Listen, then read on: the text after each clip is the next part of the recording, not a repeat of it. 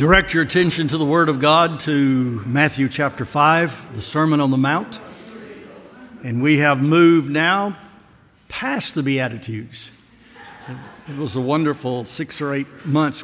I don't know how long we stayed on it, but it's been a while. But we're now into a new section. Here in this particular passage, the Lord is going to use 2 metaphors to tell us something we need to know about our purpose as believers, as those who are characterized by the Beatitudes of his sermon. Now he's going to tell us what our purpose in the earth, in the world is, according to his design. So hear now the word of the Lord. 5:13. You are the salt of the earth, but if salt has lost its taste, how shall its saltiness be restored? It is no longer good for anything except to be thrown out and trampled under people's feet. You are the light of the world. A city set on a hill cannot be hid. Nor do people light a lamp and put it under a basket, but on a stand, and it gives light to all in the house. In the same way, let your light shine before others, so that they may see your good works and give glory to your Father who is in heaven. The word of the Lord. Thanks be to God. You may be seated.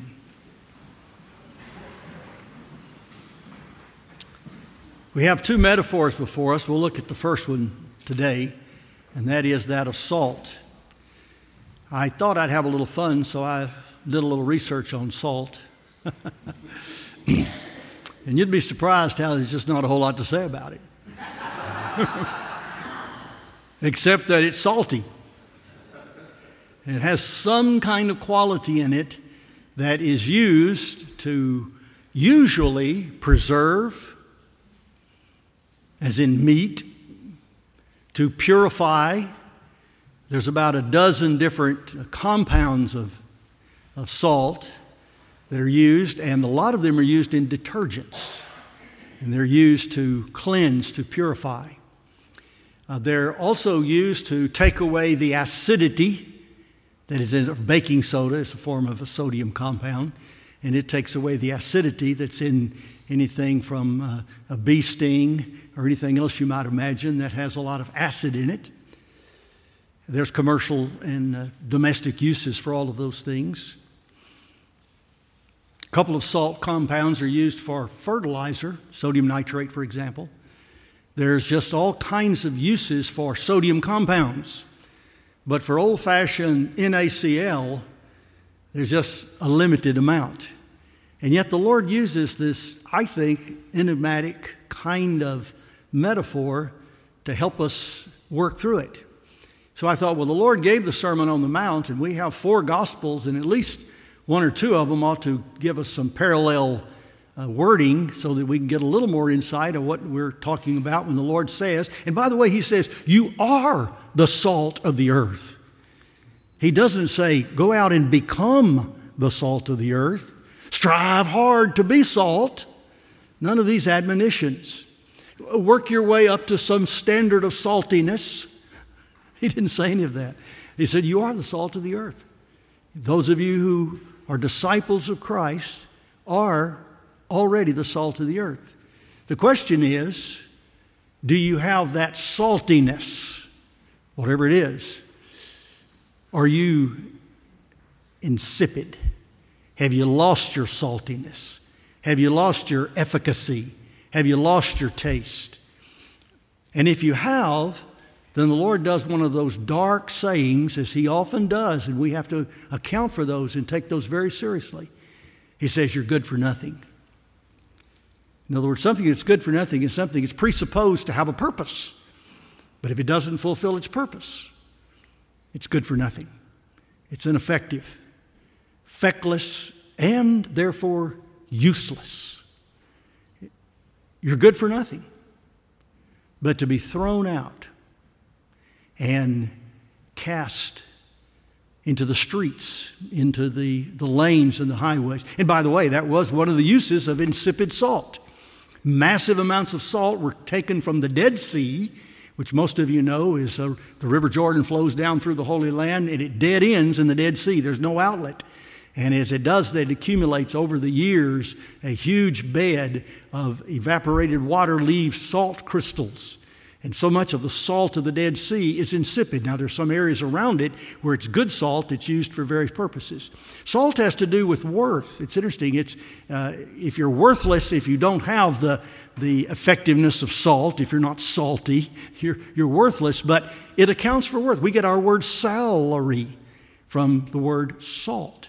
And it was very important in the ancient world. One of the important uses of salt, by the way, was to be thrown out and to cast into the streets.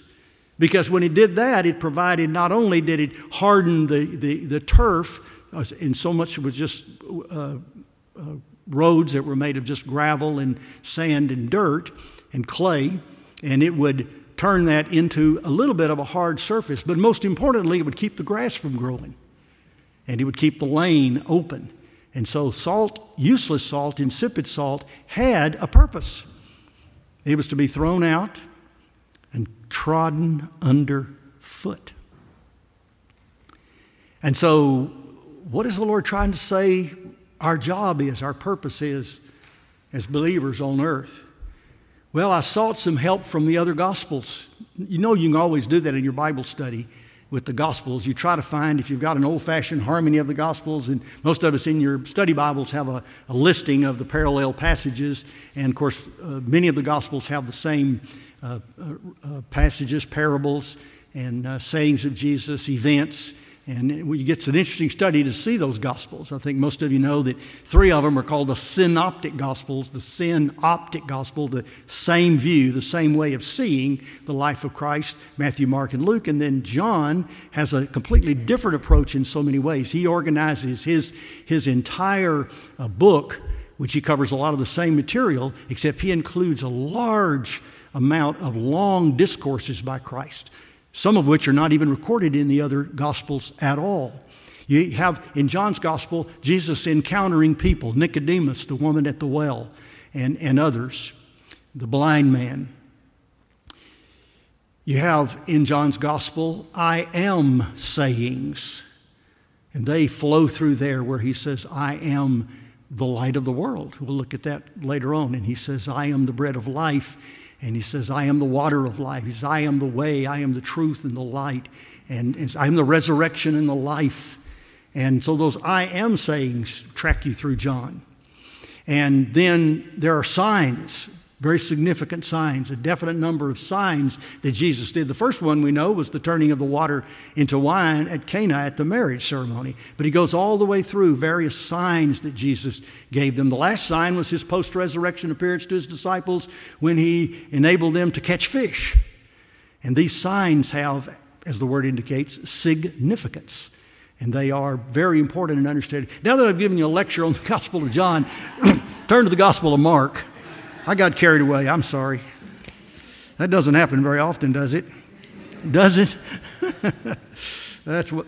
So this is going to help us a lot. Listen carefully to Jesus' words in a parallel passage. In Mark chapter 9, he includes some of the teachings of Jesus' Sermon on the Mount. So listen to this, and I'm going to have a quiz and ask for 3 or 4 volunteers to tell me what they think this means. If I had time, if this was a class, I would do that. But I won't. But listen. For everyone will be salted with fire. This is Jesus speaking.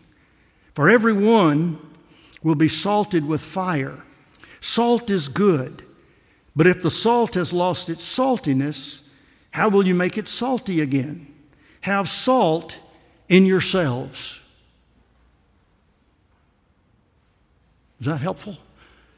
I mean, it's still difficult. It's still kind of a dark saying in a lot of ways. One helpful thing here is to look and see where he says, when he says at the very beginning there in verse 49, for every one will be salted with fire. A footnote in your ESV will tell you that word translated one is in some manuscripts the word sacrifice. For every sacrifice will be salted with fire. Now that opens a little window for us. That opens up a little window in the Old Testament, which we'll talk about in just a second. But here he's saying essentially what we heard in Matthew's gospel, but he has an admonition.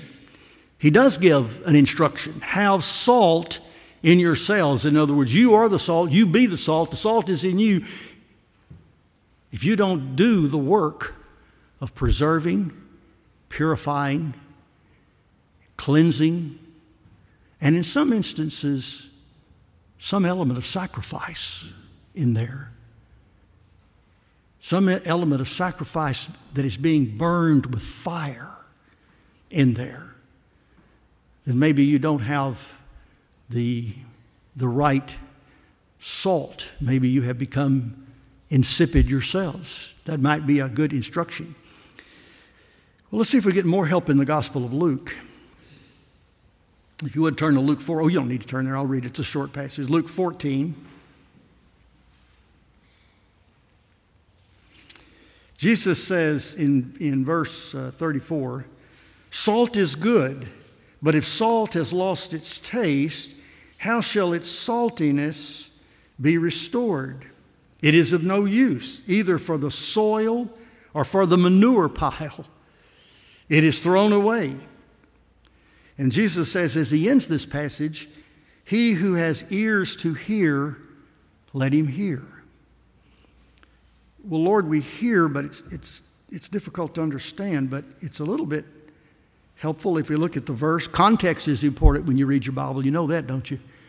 Well, I mean to tell you, about half the biblical interpretation you'll hear in popular parlance out there is misinterpreted just out of context, if nothing else. You don't have to know the Greek, you don't have to know the Hebrew, you don't have to know the Latin, you don't have to know any of that stuff. You can just read the verses in front and the verses behind the passage and see they've missed it altogether.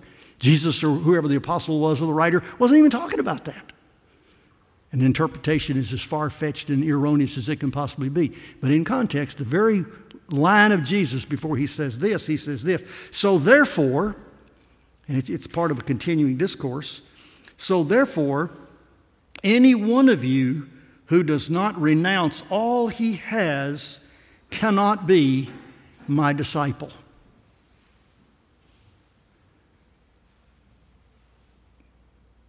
Any of you who does not renounce all that he has cannot be my disciple. And then he says, salt is good.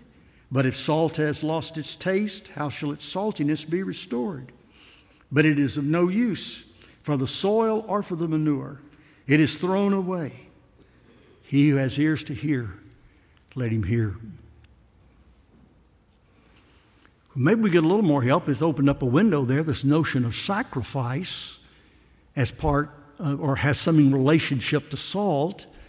Maybe we can get just a little more of a handle, a little more shape on what this teaching is trying to tell us if we follow that notion of sacrifice. And it's not hard to follow because when you go back to the Old Testament, and I'll just sketch these for you, going back to Exodus 30:31, when Moses instructed the priest, which was Aaron, his brother, and those in the high priesthood office and family to prepare an anointing oil. He had certain perfumes and certain oils that were mixed together in really kind of a secret formula. It was called the oil of the apothecary or of the pharmacy. It was put together with these spices and these perfumes and these oils. But then one of the ingredients that was to be put into it was salt. The anointing oil was to be sacrificed. The anointing oil was used to anoint all sorts of things. They anointed the furniture in the tabernacle. They anointed the high priest. They anointed the other priest. It was something that always had that element of salt in it. It may have been just to be a preserver, but it also may have been to tell something about it. Over in Ezekiel, we find that when a newborn baby was born, a newborn baby was rubbed down with salt. What was that? Maybe it was to have the purifying and disinfecting agency that was needed to cleanse the baby and to make sure that the baby was free of germs himself and was protected from those around him. In Leviticus chapter 2, verse 13, and this passage is referred to in most of the commentaries that you'll read, there's a mention there of the salt of the covenant. The salt of the covenant. And we're familiar with the covenant, the series of covenants that God made with man, and then with Abraham, and then later with Moses and the people. The salt of the covenant. What is the salt of the covenant? Well, difficult to see when looking at what it is, but it's interesting to notice that it was always mixed. In Leviticus 2, it is mixed with the grain offering. When they would bring the grain, they would bring it in a sheath and they would wave it before the Lord in sacrifice. Then eventually they would break down the grain and they would make fine meal and they would bake a cake. They would bake a loaf. And this, of course, is the background of Jesus saying he is the bread of life. And in that recipe for that offering was salt. We're beginning to see that salt seems to be intrinsic to sacred things, to holy things, to things that are sacrificed, to things that are set aside for holy purposes, as we see there in the Leviticus holiness code. In Ezekiel 34, 43, 24, when Ezekiel imagines the reestablishment of the temple and everything being rebuilt, and of course his vision is fulfilled literally when the people return to the land after the exile, but then it's fulfilled completely and fully in Christ and the church and the new heaven and the new earth. And you read those latter chapters of Ezekiel and you get this wonderful picture of the future of God's people, the temple of God being cast in the language of the old temple. Although what was temple that was going to be built in Ezekiel's prophecy was the second temple. The temple would be built under Zerubbabel and under Haggai and the leaders in Israel there upon the return from exile. And what all is mentioned here is a restore that there is a sprinkling of salt upon the altar. It's a sacred ceremony that they have when they rebuild the temple and put in it a new altar, a new brazen altar, the place where they're going to burn the sacrifices. And all of the foods, the meats especially, the meat and the two things that are mentioned there are the thigh and the breast of the animals, because those are the two things that are eaten. The entrails and other parts of the animal are burned up. The hides are used to some extent, but they're also burned up. So much of the sacrifice is consumed. But these primary portions of the sacrificial animal, whether it was a bull or a goat or a ram, these animals, I started to say these more beefy animals, but these more significant and larger animals were used as food. First for the high priest and his family, and then they were salted and preserved for future use and for the people. So we're beginning to get a little bit more of a picture of what we're looking at here. And when we come to the New Testament teaching, we see that when Jesus says, "You're the salt of the earth," the people are not quite as clueless as we are when they hear him. They know what he's talking about. They know this central, essential, effective ingredient is got to be part of the Christian character in order for its preservation.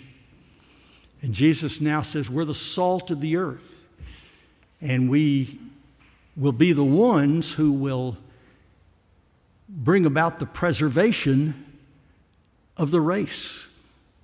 In other words, let me make it real clear. If Christians are not in the world, in the mass of humanity, if there are not some Christians in there, sprinkled in there like salt, maybe in some cases kind of rubbed in there like salt, if we're not in that particular position, the whole earth rots, decays, turns into absolute destruction and pollution. In other words, God always has to have a salty, godly remnant in a place in order for him to preserve that place. And as long as God's got a people on earth, the judgment is stayed. The judgment doesn't come. As long as God has a people on earth, they are preserving, even though they're persecuted, as he talked about in the passage before, and even though they have a difficult time, and even though they suffer in this life, but suffering and sacrifice is part of being salt. It's part of being that ingredient that God recognizes to keep his people pure and to keep the humanity preserved. You say, Ron, that may sound a little far-fetched to me. Well, let me give you a concrete story. It's in the book of Genesis. You know it very well. I'm just going to sketch it for you this morning. It's in Genesis 18 and 19. It's the story of Lot. It's the story of Lot. Lot had pitched his tent towards Sodom. That was a beautiful ground over there. That was beautiful grasslands, and these men were shepherds. They had massive flocks, and Lot and his uncle Abraham had come all the way across the Euphrates Valley down the Fertile Crescent into this land, and they were looking for the best properties. And Lot always had an eye for prosperity. He had an eye for being contemporary. He had an eye for wanting the activity and the fun stuff. He couldn't stand the rural life. He wanted to be near the city. And so he goes and pitches his tent toward Sodom. And before long, we find out, without even realizing, that Lot is living in Sodom, a really Las Vegas kind of a town. It's got all kinds of excitement. It's got all kinds of things that are godly and ungodly. And the ungodliness begins to take over. And it's interesting that the Lord comes to see the wickedness of Sodom. We won't go into the details of the nature of that wickedness, but it was an abomination in the sight of the Lord, what society had turned into.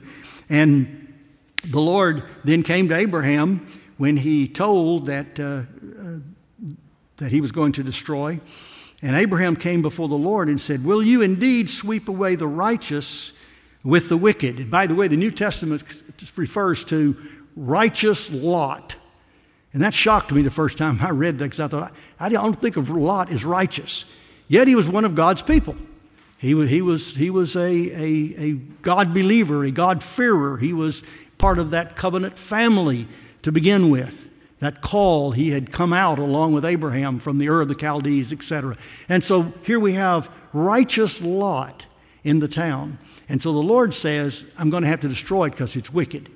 And then the Lord will send, in the story, as you well know, he will send a couple of angels, who sometimes called angels, sometimes called men, but he sends some people to actually rescue Lot. But here's the conversation that takes place.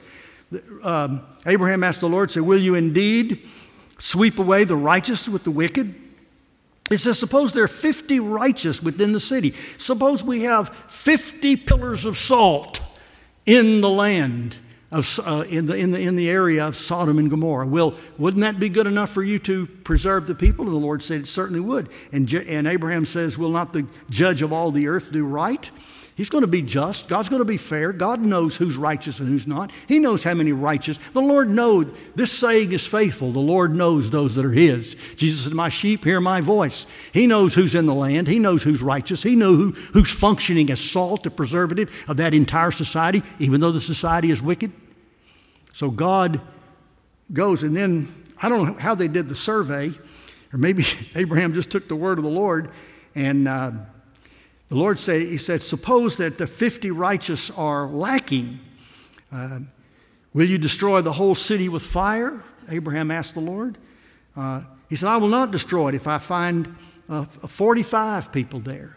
So then they begin a bargaining process, and they go down by 5s and 10s. If there's 40 people there, I won't destroy it. Suppose there's 30 righteous people. Suppose there's 30 good, strong grains of salt in Sodom. The Lord said, I won't destroy it for 30 people. He said, I will not. He said, well, suppose 20 are found there. We have a diminishing returns here on the number of righteous people, but still the Lord says, for the sake of the 20, I will not destroy it. And then Abraham speaks again, and of course he's been in this dialogue with God. He said, oh, let the Lord not be angry with me, for I'll speak again. But once more, suppose there are 10. And the Lord says, I won't destroy Sodom for the sake of 10 righteous souls. Whole prosperous throng of a city. God's going to take 10 souls, is going to preserve that city. He's going to be the salt that it takes to keep that city pure.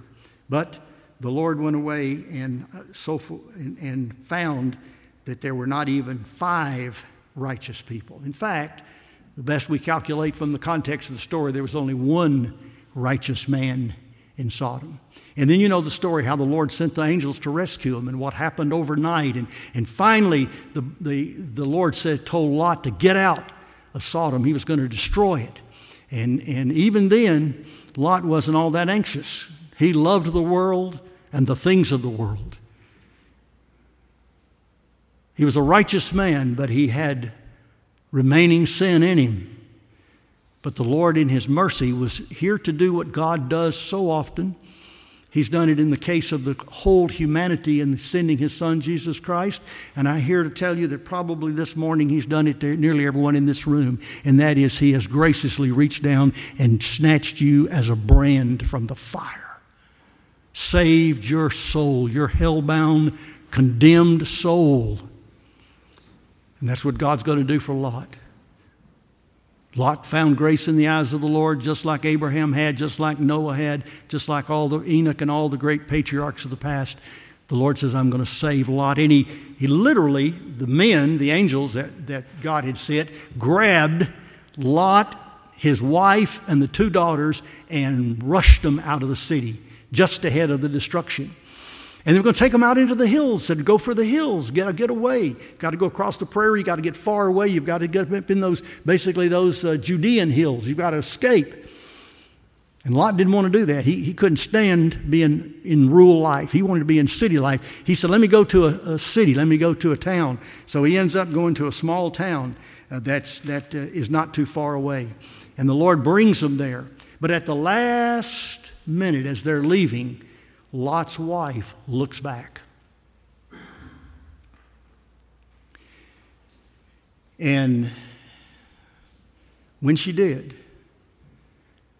the Bible says she turned to a pillar of salt.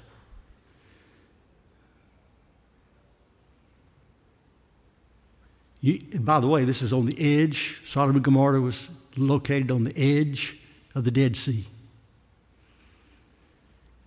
And the Bible says about all the monuments of the Old Testament, remember. And all the New Testament says is just remember Lot's wife.